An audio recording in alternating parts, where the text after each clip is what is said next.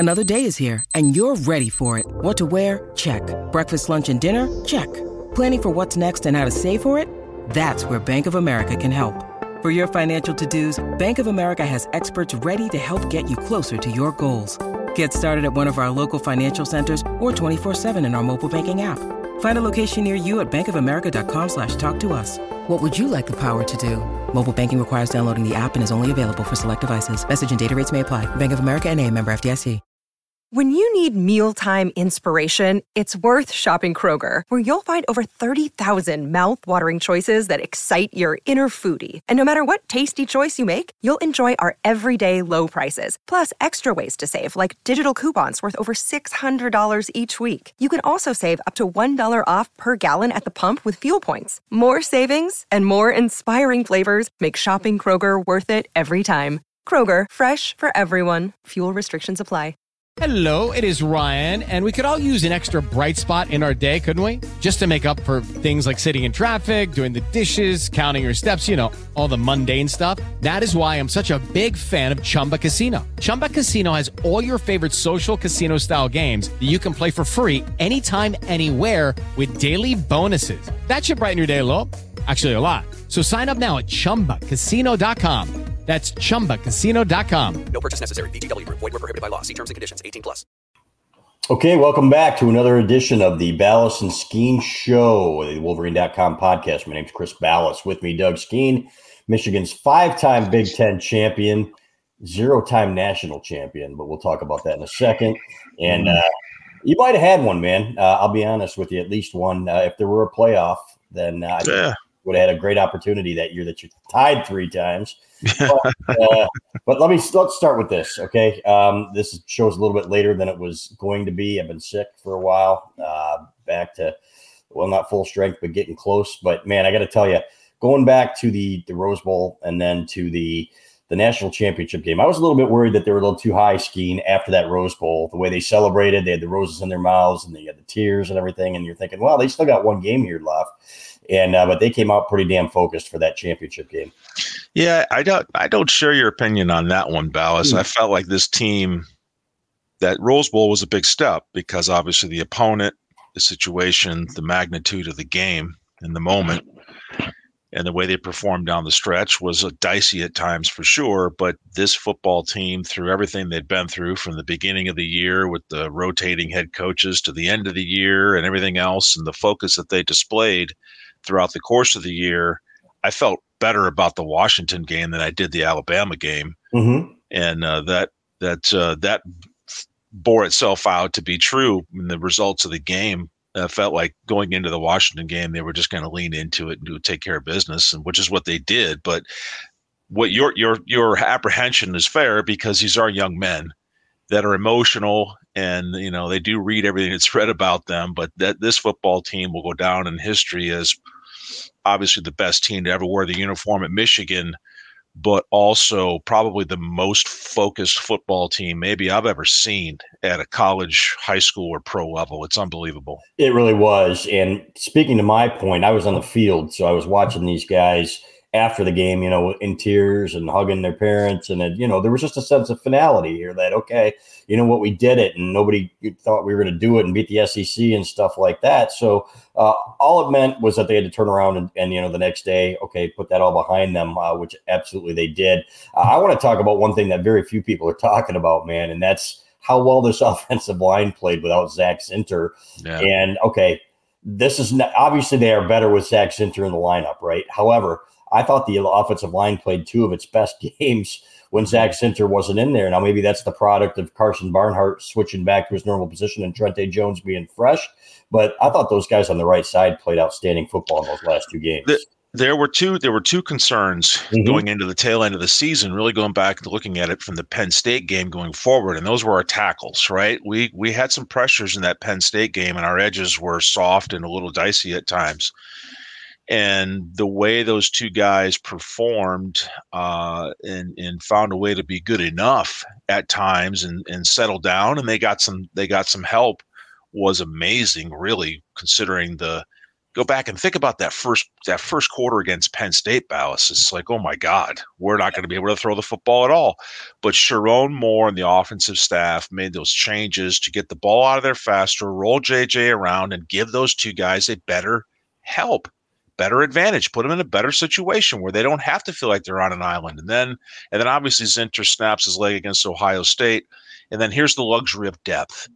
Ballas, how many years ago was it we talked about, gosh, can Michigan get a starting five that's up to Michigan standards, let alone 6 or 7 or 8 guys that can come in and we don't lose a beat?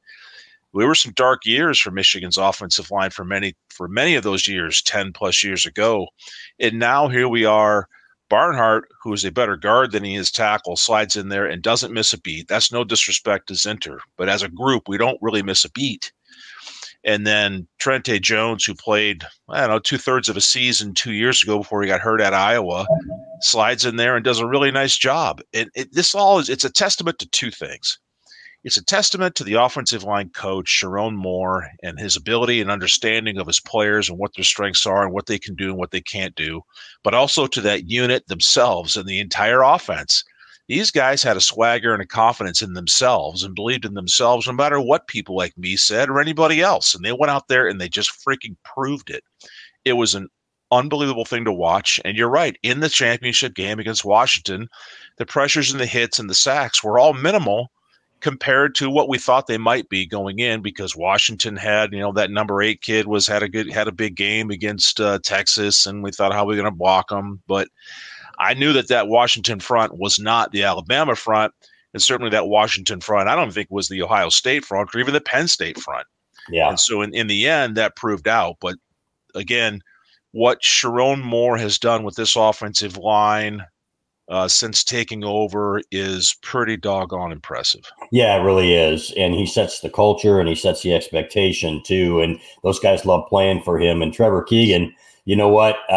He's like you, man. He's not one of those guys that's good at all flowers and everything else. And in the locker room, he said that. What he said to me was like, man, he goes, I don't use this word very much. He goes, that was beautiful. This is not my style. And then he said, he looks over at Sharon Moore and he goes, this guy here saved me. He said he saved my career. And what he did for me was made me love football again. And you could sense that. That's the reason that he came back. That's the reason that Zach Zinter came back. These guys came back for one reason and one reason only. You talked about adjustments. Okay. They were talking after the game about running some duo. Okay. And how they kind of switch things up, and explain to our viewers exactly what that means. And it looks like they were vertically blocking a little bit more and really kind of pushing off the ball rather than just holding their positions. Well, I don't know what they define duo as, but there's not the offensive line is complicated, and yet it's not. Mm-hmm. And so what Michigan's great at and what they are known for is gap-based man-on-man, so simplified blocking. You're going to block down the right side,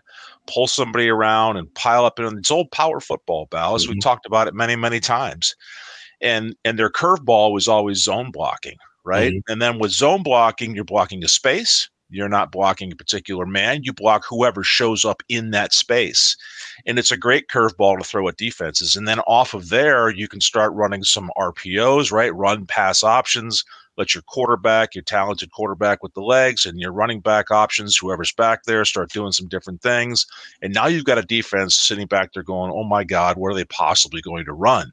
And so Michigan was able to throw those curveballs at their opponents, going back to the Penn State game, because I didn't really feel like it was all that noticeable or all that required prior to the Penn State game, because we didn't really play anybody that pushed us into certain corners, but Penn State did.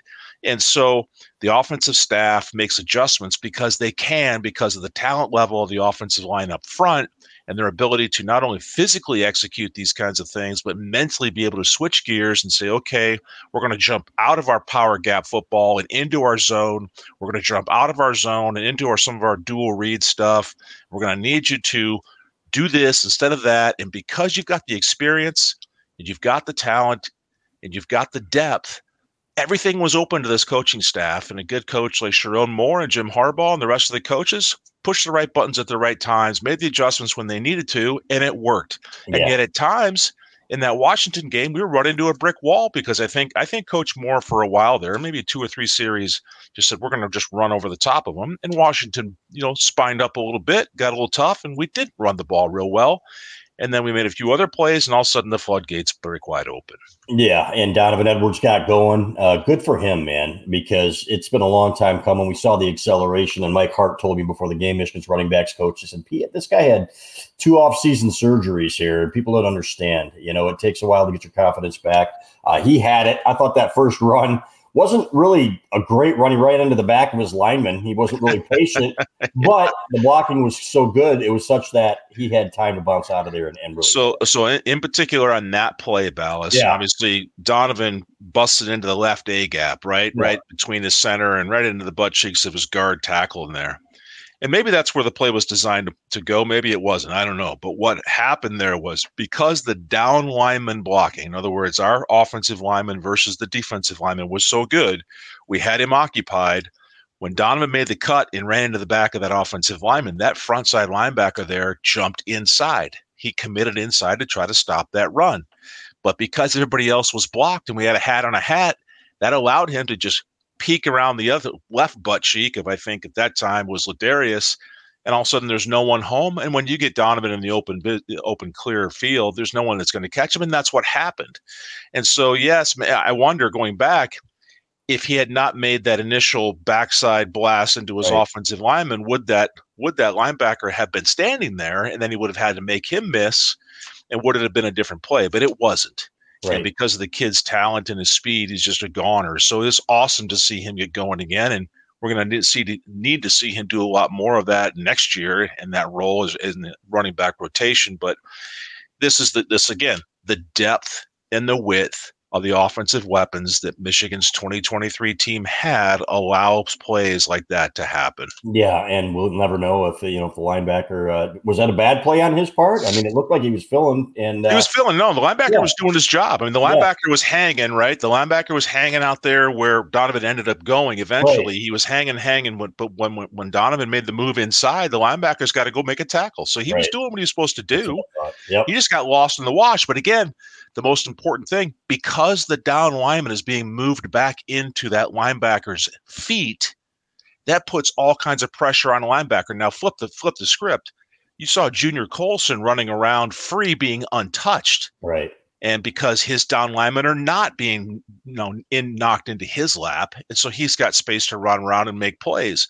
This is what happens when you move people off the line of scrimmage. Great things happen. And they certainly did. We're going to talk more about that in a second. First things first, though, I want to talk about Lewis Jewelers. Serving the Ann Arbor and Detroit region since 1921, Lewis Jewelers' reputation and continued success stems from our belief that a successful jewelry store is built on integrity, quality customer service, and quality products. I can attest to that personally. I bought several things there for my family.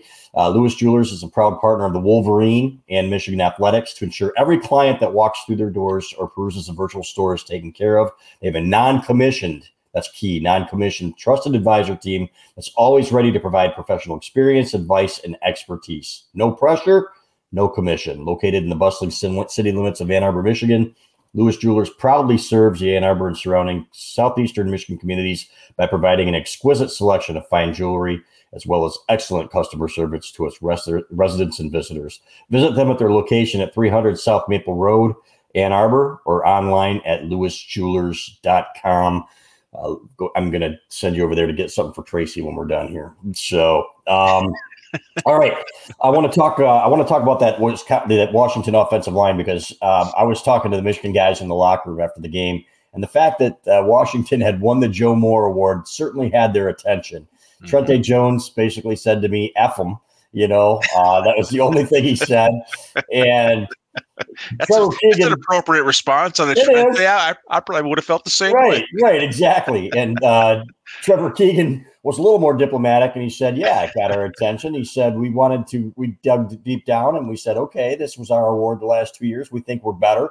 We're going to play like it. And they certainly did. But you saw going into that game that Washington offensive line, you said in our little text chain with mullet punter Chris Stapleton there, that these guys were not all that, and not compared to some of the offensive lines they played this year. No, I didn't think so. Just looking at the matchups, I think in rushing offense, Washington was like 44th in the country, and I think the offensive line of Washington was good, not great. The kid that's playing left tackle for them, their most talented player, is going to play guard in the NFL. That was not a question. But the rest of those guys looked like to me, average, above average college guys, scrappy dudes, some dudes that played hard for sure. I think their one guard maybe was living on the edge of a couple personal fouls, which I always appreciate watching out of a offensive lineman. But as a unit, I thought our defensive front versus this offensive line, I like that matchup all day long, and it certainly showed that to be true. And so I can understand absolutely how the Michigan offensive line, and if they watched any of the television copies and listened to how wonderful people were slobbering over this Washington offensive line, probably got a little red ass, and they should have, because Michigan, it wasn't Michigan's fault that we didn't play anybody until the Penn State game. Michigan was a foregone conclusion for 2/3 of this football season, and everybody just was like, yeah, check the box, Michigan won. Yet other teams had more high-profile games, which means the national media is jumping on board with the bandwagon and promoting them and telling everybody how great they are. And meanwhile, Michigan's just beating up at a bunch of bad football teams. I think that hurt the chances of the Michigan offensive line getting that third offensive line award in a row. And so, but it's fine. I'm sure every one of those guys will gladly let Washington keep their cute little award in exchange for the national championship undefeated season that the offensive line at Michigan is going to enjoy for the rest of their lives. Yeah, the major award, the leg lamp, the leg lamp of college football. But they were appreciative when they won it 2 years in a row. And they Sure. So let's talk about that Michigan interior line, man, because I know as an interior offensive lineman, you used to talk about, you knew early on in a game when you had a battle coming. A lot of the time was with those Polynesian kids who were absolutely massive and dominant and never quit. But they got two of those now in Mason Graham and Kenneth Grant. And Chris Jenkins, too, who doesn't get enough credit here for the kind of year he had just because he wasn't putting up huge numbers. But you look at those three. To me, that is the best interior line I've ever seen at Michigan. Your thoughts on that? Yeah, it's got to be up there. I mean, every part of this football team will look back on and say, well, is that the greatest unit ever? But interiorly, so when you play offensive line, you think you've got, if you're playing against a four-man front or even an odd front with a nose guard, you've got to block somebody in the center guard area, the A-gap area, to the outside eye of your right guard or the outside eye of your left guard. Who are those three dudes that you're going to have to contend with? And most of the time, Ballas, when you go into a game, you might have one that's great. And you go, man, we're going to have to, double team him really well. But the feeling is usually, it's one guy, myself and my line mate here, we'll handle this and we'll get him moved out of here. One of us will get to the linebacker and we'll be fine. The other guy, he's got this, average other defensive lineman to deal with, and he can handle him one-on-one depending on what the play is. No problem. When you got two guys in there that are a major problem that you don't know that you can block easily with who you got, and the matchups aren't equal, now all of a sudden you're going, oh crap, now I got two dudes to deal with, and who do I send my center to? How do I set my formation to try to get the three technique over here and maybe the one shade over here? And how do I want to get this defense to accordingly align so that it gives my offensive line a better shot? That presented problems for Michigan, or for Michigan's opponents, throughout the whole year, and certainly at the end of the year, because internal guys weren't able to block him. Mason Graham got held so many times and just flat out tackled so many times. And Kenneth Grant this dude is an athletic freak, Ballas. Mm-hmm. I know you've stood next to this kid. He is bigger than the television shows. I mean, this is a big dude who can absolutely fly. And that is scary when guys that big can move like he can. I'll never forget, for me, the play of the year for him, and there were many of them, the play of the year at Penn State, when that kid ran down the running back of Penn State from behind and made a tackle downfield. Unbelievable. And so, I know Mason Graham got a lot of the publicity there at the end of the year, and accordingly and legitimately so. But that interior front dominated the interior offensive lines from our opponents throughout the season, allowed Junior Colson to have the season he had to run free and make plays. The value of having a stout interior defensive line cannot be emphasized enough. Yeah, and Mike Barrett, too, had an outstanding year, too, as a sixth-year guy. So probably ready to retire from football, man. I got to tell you. Hey, man, that's a tough. I'll say this. You know what? He seemed, when he came back for his sixth year and all his buddies are gone, and I credit him for this because now you're there with a bunch of guys who came in who are still your teammates and your brothers, but you're the old guy in there. And they were making old jokes and stuff like that. Oh, you got gray in your beard and so on and so forth. And I remember seeing him in May at the Rock and Roll Hall of Fame when they did their tour of the East Coast and came back through Cleveland. And you know what? He was kind of sitting there by himself. And I'm thinking, man, is he really going to be into this? And, and sure enough, man, this guy is now the captain of a national champion. Can't really put into words what he meant to this program. Yeah, I think it's an indicator of the character of this football team and guys like him who there was still something to give, still something to go get, and a team to be a part of. And if you look at the contributors of this football team, it's so much different than when we played Ballas in that, back then it was heavy juniors and seniors running the show, and maybe a special freshman made their way on the field, and college football has changed so much. But this team in particular, heavy experience out there, heavy veteran emphasis out there on the field for sure, with guys like Barrett and others, but they complemented the young guys that were sprinkled in there on the field when they had to be. Yep. And so what we don't see, this is the impact of a player like him. We know what he did on the field. It's obvious. We can measure it. But what players like him and so many others do to the young guys during the week, in the practice sessions, in the training sessions, this is how programs ascend to the top of the game and stay there because of the impact during the week that is not on television, that they're having on the young players to show how it's done. And players like him will be remembered forever because of it. And Mikey Sainristil, who will go down as one of the best defensive backs that Michigan has ever had. This is a guy that moved from wide receiver, and in his last 2 years was unbelievable. And I remember his teammates saying, well, Mikey, the receivers, Mikey knows the plays, and that's why he's so good in practice and so on and so forth. This kid, spent a ton of time on film, but his instincts were unbelievable. Great tackler. And for all the picks that he had, man, this guy, I remember Mike Zordich telling me, you know what, I wanted this guy. And when he was a cornerbacks coach here, and he said, I wanted this guy on defense. And we were kind of arguing back and forth which side of the ball because they loved his film so much. This kid was something else, man. This kid literally, he doesn't have the measurables of a Charles Woodson, right? And he's the Ty Law type of thing. But he's going to be playing in the NFL for a long time. And he's going to be one of those guys that, okay, this guy is going to be remembered forever as one of the greats. So, Ballas, everything you just said is absolutely true. We've said this before. You've heard me say this before. Sainristil, if there's a picture of a football player, he's in the list. He's in the poster of what a football player looks like.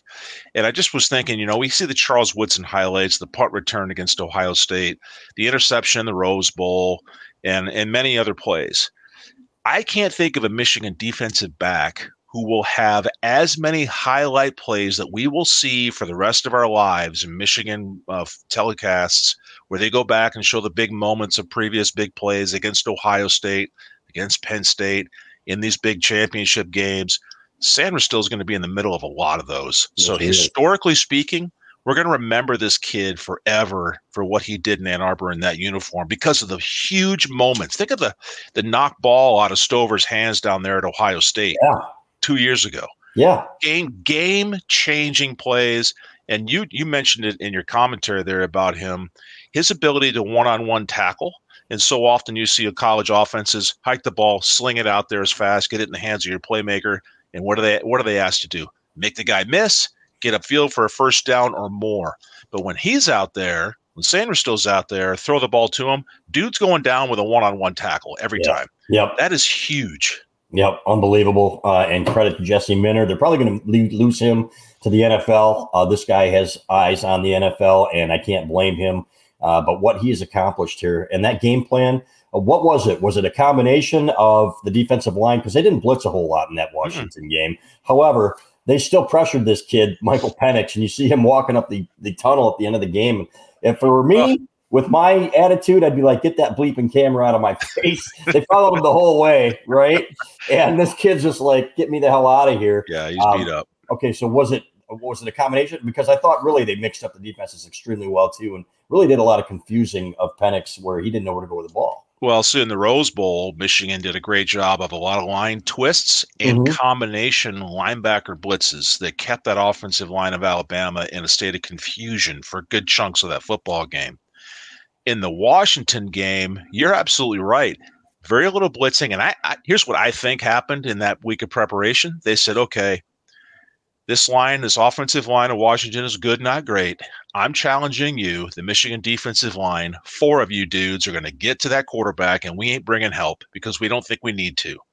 And they obviously did, right? I think you mentioned earlier Trente getting upset about the Joe Moore Award going to the Washington offensive line. How do you think that, in fact, impacted the preparation of the Michigan defensive line and what they were thinking about going into this football game? Clearly, it was 4 against 5 or 5.5 if they left their 6, if they left their back or their tight end to help. And we beat the crap out of their quarterback by rushing 4 dudes.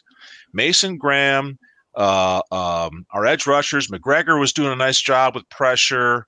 Harrell, all of these guys collectively, every single one of them is just pressure. And eventually they turn into a hit and a hit and a hit. And as you and I have talked about so many times, Ballas, if you want your quarterback to have a good day, you got to keep him clean early in the game. We were hitting him early in the game. Yeah. And that knocks every good quarterback off his perch. And Penix was no different. I felt bad for the kid because he got physically bludgeoned out there and had to walk off the field in a disappointing fashion. But boy, my Lord, Michigan feasted on that offensive line of Washington, and which was a pretty good line. Yeah, it was a really good line. The Joe Moore Award winners. So the best line in the country. Let's just say it. How do you give that? How do you give the award to that offensive line? Well, like I said, their rushing stats. We can go back and look at NCAA stats. I don't know where they finish. Yeah, in the total rushing categories for college football for 2023.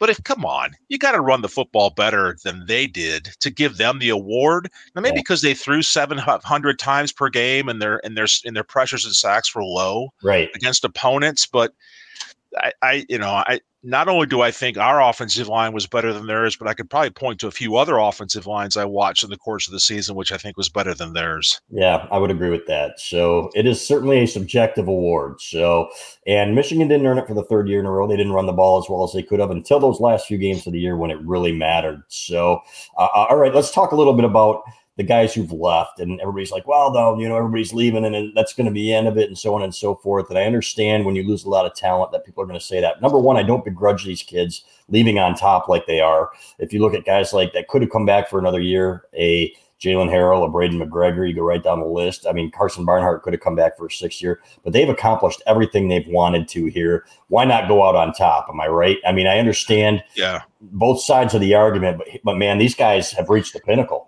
It's easier for fans and even some of us former players to forget or not understand how much of a drag physically and mentally it is to be all in on a football season at Michigan or any of these other big programs. And so you've been there for 4 years, maybe in some cases 3 years. There's a physical toll on your body. If you've already got your degree, or maybe you've exceeded your degree and you've even got some graduate classes, it's a huge, huge deal to say, I'm going to come back for one more time. And some guys do it because they don't ever want to leave Michigan. And that's fine too. But I understand why a lot of these guys are leaving. And I think the era that we remember from all the years ago, Ballas, where we just to think, well, the only time a guy leaves college early is if you know you're going to be a number 1 draft pick. Well, that's changed too.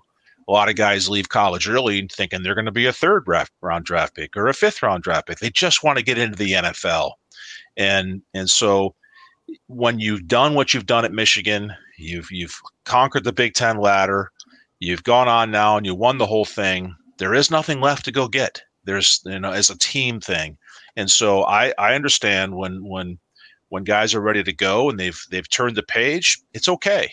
And for all the Michigan fans and myself, I still fall into this a little bit. I think, oh my gosh, what's going to happen to next year's team? Well, the next guy's going to step up. And this is what a healthy Michigan football looks like because of the depth, because of the talent that's on the team.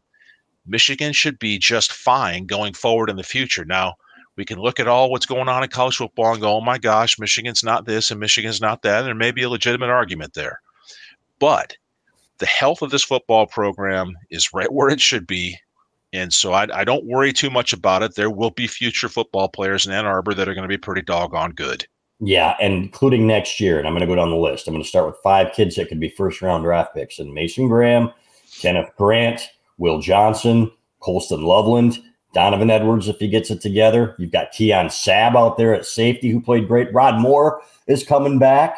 Okay, so you've got a ton of guys. Gio El-Hadi is going to be an all-Big Ten player here at guard, right? Left guard, yep. Right, now you got to find a quarterback, but you've got receivers like Samaj Morgan and Tyler Morris who have been waiting in the wings. Tyler Morris was a top 100 kid overall. That's how good he was and how highly thought of he was coming out of school. Samaj Morgan, we saw him do some things. He's got to temper the attitude a little bit here. You can kind of see that with him, and but that's okay. I'd rather have it that way than a kid that's not confident enough. So you're talking about a lot of talent here coming back, right? And you're talking, wait a minute, Derek Moore, Josiah Stewart. Okay, so they aren't going to have the depth that they had this year. And you know what, 15-0, you need that kind of depth probably to win a national championship. So don't think I'm going out on a limb here to say this team's probably not going to win a national championship, but there's a lot of talent on this football team. There's 2 things that this football team will be seeking and will be needing. Number 1 is obviously the depth you just mentioned. The second thing is the experience, right? There's a lot of guys that have played a lot of football in Ann Arbor that are coming back, but it's the combination of the depth of the unit. Think of the offensive line specifically. This is what I pay a lot of attention to. We're basically going to have a whole new offensive line next year. El-Hadi would be the one with the most experience to come and play. Crippen at center has played some football at Michigan, maybe not a lot of football in the biggest of moments, but played football at Michigan a long time. And there'll be other guys that are going to filter in there too. But collectively, for game time experience, they're not going to have what the previous group had that just left. It's kind of like 32 years ago, whatever it was, when our group left. We were all seniors. The next group that came in had played a ton of football, but didn't have the experience. And there's something to say about that. But that's what your early season, especially the non-conference games, are the benefit of. And with next year's new format, the season's not over with if you lose one game, right? They got a big one against Texas in week 2 next year. Yeah. And so, there's other factors that are going to weigh in here that are going to allow these newer faces in this lineup to blend with the experience that is coming back. And so it's not a red flag here. And yes, Michigan's going to have to find a quarterback that can do some things. And we're all going to compare him to JJ. We're all going to compare him to who the best players ever were that played there. And we're going to go, he's not as good as JJ was. And that's going to be unfair, but it is what it is. Yeah. And so Michigan's going to be all right. And the culture that's inside the building is the one unknown that you can't put on a screen and measure that is the most valuable thing that Michigan has right now. And so the biggest question in my mind as we go forward next year is, what's the head coach situation going to be? Who's the staff going to be? And is the culture stay intact? Because you can lose it, Ballas. If you lose the culture and you lose the understanding of the team and sacrificing for your team and what it takes physically to prepare and play and participate in the team, if that goes away, then the big problems come in. I don't see that happening. Not with the culture that these guys have left, like you guys left for the guys before you, and they left for you after they left, so on and so forth. So I didn't mention Kalel Mullings coming back either. Am I wrong to think that this kid, I want to see this guy get some more carries. Every time he carried the ball, he looked like he was on a mission, man. He reminded me of a BJ Askew type, guys like that could really, I really would have liked to see him get more carries. At the same time, you got Donovan Edwards and Blake Corum in there, but this kid's going to do some things next year. Yeah, he's going to be absolutely part of it. I mean, right now on paper, obviously it's Mullins and Donovan, right? It's a pretty good combination to get on the field, but he's a strong player, fell forward, carrying linebackers. And so, it's a big, strong dude in there, physical type runner, fits perfectly in the program. The question I would have is, can he catch the football out of the backfield? Is he that dynamic? Yeah. And he'll have his own strengths. But again, check the box. Again, Michigan's got talented guys. Yeah. And this offensive staff, and whatever it looks like next year, will find ways to get him where they need to be. I'm assuming Mike Hart's going to be the running back coach next year. And maybe even the offensive coordinator. Who knows what's going to happen? We're going to find out here in the next, month and a half, I suppose. But I don't think Mike's going anywhere. And Mike Hart is a great running back coach. He is. Kalel Mullings had that nice catch on the sidelines against Ohio State. You asked if he could catch. I don't know if you remember that one. That's right. You know what? He's got some hands too. So it's going to be fun. Let's talk about the elephant in the room here and Jim Harbaugh. And as we talk here. What's the date today? I'm trying to figure. January 22nd. January 22nd. Yeah, we still don't know who's going to be coaching this Michigan team. You've got Ohio State out there trying to buy a team and buying every. And we were talking about this yesterday too, and it's just like, man, they're talking about desperate times leading to desperate measures, man. Hey, it's unbelievable what this is. Ryan Day is all in. Can you imagine the pressure on this guy next year? Right. Oh my gosh! I mean, all the guns are pointed at him. Either win it all or you're dead. Right. So good luck with that, Coach Ryan. But here's the thing that I observe when I look at Ohio State, and I say, okay, they've never been without incredible talent on the edge of their offense, and clearly Ohio State has had that through the decades. Good grief, and as recent as last year, top level NFL talent at the edge and the wide receiver positions. They got a really good running back who said he's coming back in Henderson. Their defensive end is coming back. The other kid who had a good Cotton Bowl game, Sawyer, is coming back. It's all fine and great. Ohio State can get all the talent that they want and dudes that are carrying the football and on the edges of their offense. Their offensive line is their issue. They need offensive linemen that are going to be of the mold of other great offensive linemen we've seen from Ohio State. And quite honestly, they don't have it. They didn't have it last year.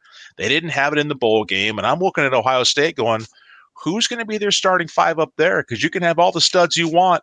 Michael Penix found that out too in the game against Michigan. If your offensive line can't keep you clean, I don't care who your quarterback is. I don't care how great your wide receiver is.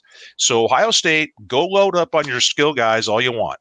Because the real skill guys is all that matters in the trenches. Now, they got a decent defensive front, and that's all right for the Buckeyes. But, hey, Ryan Day, if you think you're going to win yourself a national championship chasing dudes on the edge that are tall, fast, skinny guys, yeah, good luck with that. And they've got the boosters just ponying up because they hate Michigan so much. They hate losing to Michigan so much. This is 3 years in a row. And now your rival just won a natty. And the asterisk is gone, right? I mean, that narrative has just been blown out of the water, right? Yeah, that's the thing that seemed to hang on there, because there were a few commenters there at the end of the season about Michigan's controversial whatever. I think people forget that the controversy, if there was one, was out of the horse was out of the barn last year. Yeah, all the allegations of sign stealing, the coaching community knew about this the year of 2022. The year of 2023, every one of Michigan's opponents knew that maybe there was something going on and we need to protect our calls. You and I talked about that in the season when this thing blew up. And I don't care whether you're playing Michigan, Ohio State, USC, Texas, it doesn't matter. If you're not mixing up your signals and the way you're communicating on the field, and the way you're calling things with the offensive line, if you're not mixing it up and throwing some dummy calls in there to keep a defense honest, then you are the lazy dumbass. Yeah, and Michigan State obviously didn't know. I guess they hadn't changed their signals in 4 years. And of course, their president was chagrined by the allegations. So, boy. And then Michigan goes out there and kicks their ass 49-0 when we have your signs here. We'll give you our signs and we'll still beat you 49-0. So, but it's been fantastic listening to the silence after this. Rich Eisen put it best. I don't know if you've watched any of his podcasts. I have seen some of his commentary, and is a lot of silence. I've got a lot of Buckeye friends, a lot of Buckeye customers, and we have a healthy conversation about this rivalry. Mm-hmm. And there's not much going on. Just as there was, Ballas, just 4 or 5 years ago, there wasn't much for me to say. Then your team's better than ours, and you rubbed our nose in it. Yeah. Now the coin is flipped, and Ohio State appears to be doing everything they possibly can to flip the script, except getting kick-ass offensive linemen, which is kind of key. So, do you have any of your Buckeye friends still saying, "But you cheated, but you stole signs"? No. Maybe as a joking matter, but sincerely, no.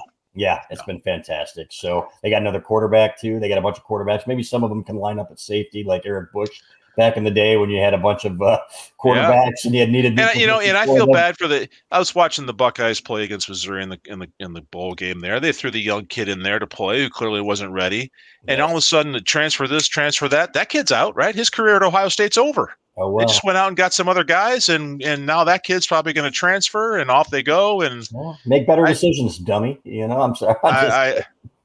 I still struggle, Ballas, with the understanding of what college football is evolving into in this wild west of unrestricted free agency. And when I say unrestricted, not in the NFL sense, but just in the manner that the players and the capless salary cap that's out there. Yeah. And like Kirby Smart said, after the Florida State game, something has to be addressed in our sport, right? Yeah. I don't believe this to be sustainable. I don't think it's healthy for the programs or the players, even though people will argue that. But this doesn't seem to be the long-term answer. And I just look at the individual level of the kid at Ohio State as an example. Yep. He's supposed to be the future quarterback for Ohio State, maybe. Well, now all of a sudden, in a matter of 3 weeks, a month, suddenly your future at Ohio State is over because we went and got somebody better. Because there's nothing stopping us from doing that. Yeah, it's a joke. And that's why I love this Michigan team so much. You get guys that were playing for the right thing, and they were playing together, stuck together. And maybe this is the last type of team that we see like this, that's not built out of the portal with one-year guys and everything else. There were a couple. Don't get me wrong. They filled in some spots, but man, and I think that point right there, Ballas, is the one that I look at and I say, okay, there's two strategies to build a champion in college sports now. One, you can just try to piece together an NIL portal, pay the guys, and just piece together a team for a 1-year run. Or you can try to build through recruiting and building a culture and then complement your roster with a player or two off the portal. Yeah. I don't think that the first is the long-term strategy that has the kind of special sauce in a locker room. I just think it's harder to get that magic with a bunch of dudes who are just missionaries for 1 year, right, and they may be gone the next, than it is to build a culture that Michigan has, continue to fill in the holes with the right guys that understand the culture, and then you complement a piece or two. If I were a coach, that's the style of program that I would be running, because I'm not sure that the first one's going to work. No. Last thing here we're going to talk about is Jim Harbaugh here flirting with the NFL again. You know what? This is this guy's dream, it appears to me. I do not begrudge him this, and I understand, no man is bigger than the program. But at the same time, when your players are saying, you know what, if he wants to go to the NFL, he has got a dream like I do, then he should go and pursue it. Now, yes, it's hurting the program in the short run, but it's hard to argue that it's hurt the program in the last 3 years when you've won 3 titles. Yeah, so this is the annual Jim Harbaugh to the NFL season, right? It usually lasts about 3 to 6 weeks. January. It's exactly. Right. It's January and half of February. When's the NCAA coaching convention? Usually mid-February, something like that. Yeah, and he won't sign a contract until February 15th, he said. They said he's basically told them, hey, I'm not, you know what, you can, even if you give me everything else I want, I'm not signing until February 15th because I want to see what the NFL has for me. Yeah, and so I think a lot of people understand Coach Harbaugh going back to his playing days, and we've talked about it before, maybe one of the most fierce competitors to ever walk the face of the earth. I mean, when we joke around as parents about beating our kids playing a game of horse or pig in the parking lot there with your kids playing basketball, or a game of sorry, as when your children are young, they say, maybe you should let them win a little bit. I don't ever suspect that Jim Harbaugh was that kind of father or that kind of guy. This dude wants to win at a game of darts at the local bar over a beer, and if he doesn't win, he's probably pissed. Right. And so this is just who the guy is. And that's okay. And so for him to now set his sights beyond college football and the mountain that he's conquered of college football and try to go chase a Lombardi trophy, which he was this close to getting before, makes perfect sense to me. Yeah. He's been there, done that. I don't think this is about money anymore. I think money complements the accomplishments that he has now displayed and documented, and he's got, the contract sitting on his desk to make him the highest paid coach in college football, or one of the top guys, whatever. But I don't think that matters to him. I think what matters to this guy is the next trophy and putting himself up there at the table with only a few dudes who have ever done both, right? Yeah. And his brother is on the verge of going and getting another Lombardi trophy. I think if the NFL will do it, I think he absolutely will leave. I will go, yep, He's gone, and now we're moving on to Coach Sharon Moore, which I would expect to be the next head coach at Michigan. I'm really interested in who his staff will be if Jim leaves, how many guys will go with Jim, and how many guys are going to stay, and who's going to run the show in Ann Arbor. And whoever it is, if it's Sharon Moore, I got a good feeling about it. I do too, and because I think most guys will stay. They love him. They respect him as long as the NIL is up to par and it's getting better. Have you contributed some of your NFL millions yet? I just want to put. I'm not. Yeah, I wrote a check for $50 million. $50 million. There you have it, folks. Yeah. There you have it, folks. Doug Skeen single-handedly keeping Michigan's NIL hopes alive. So, last thing, man, watching Aiden Hutchinson and the Detroit Lions has been special.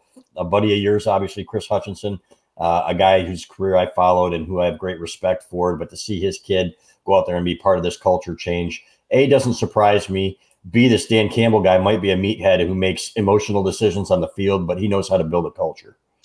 Yeah, it's amazing to see what happens just in a few short years. I was sitting watching the game last night with my wife, and she asked, it's amazing. She just made a comment. She said, it's amazing that the Lions are one game away from the Super Bowl.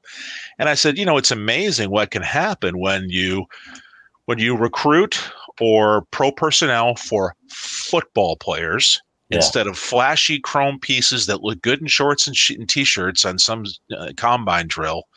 And the Lions for decades overpaid guys on the edge. And then here comes a new general manager with a support staff with Chris Spielman on that staff, these are football people. And the owner, right, Mrs. Ford, hands the reins over, and Bill Ford Jr. Excuse me, Ballas, sorry. That's okay. Steps away, and the leadership and ownership says, let's hire some football people to get football players with a football coach who understands how to put guys in position to have success, and look what happens. Yeah. It's great to see it finally happening in Detroit. Aiden is part of this thing, certainly part of the culture of a group of guys that they've brought in that are just flat out football players. There's so many young stars on this football team. They should be good for a while. Yeah. I think they need to re-sign the left guard, Jonah Jackson. I think that kid's really good, but their offensive line is nice. Frank Ragnow is one of the best centers in the league, obviously all pro. It should be, but good grief, the Laporta guy. I mean, so the difference is, Ballas. I think you and I could go to an NFL war room and probably pick a pretty good first-round draft pick. You and I could probably do that. I don't think that's very hard. The difference is, how do you find guys in the second, third, fourth, fifth, and sixth rounds that are actually going to contribute to your team, that are going to turn into superstars? And that is the difference. And Brad Holmes, with his head coach and this staff, are doing it. And here we are. And here we are. It is funny, though, you say that about first-round picks and how many of the Lions mucked up. Yeah. No, you and I would not have made some of those jackass decisions that they made. Yeah. And credit Sheila Ford Hamp. What an unbelievable job she's done, too. So, anyway, it's looking like I might be going out to San Francisco. A buddy of mine's got a ticket for me. So man. You got to go to that. Yeah. Yeah. I mean, it could be a once-in-a-lifetime thing. But at the same time, like you said, young team, you never know. But they remind me of the Patriots teams under Bill Parcells, guys that, he gets these culture guys and they fit great. So it's been fun to watch. He's Doug Skeen, former Michigan All-Big Ten offensive lineman, former pro with the New England Patriots. Skeen, I appreciate it. We'll do it in a couple of weeks here. We're not going to take off months here and wait until spring football to get back together again, but I appreciate your efforts throughout the year. Go Blue. It's been fun. Step into the world of power, loyalty, and luck. I'm gonna make him an offer he can't refuse. With family, cannolis, and spins mean everything. Now, you wanna get mixed up in the family business. Introducing The Godfather at ChumbaCasino.com. Test your luck in the shadowy world of The Godfather slot. Someday, I will call upon you to do a service for me. Play The Godfather now at ChumbaCasino.com. Welcome to the family. No purchase necessary. VGW Group. Void where prohibited by law. 18+. Terms and conditions apply.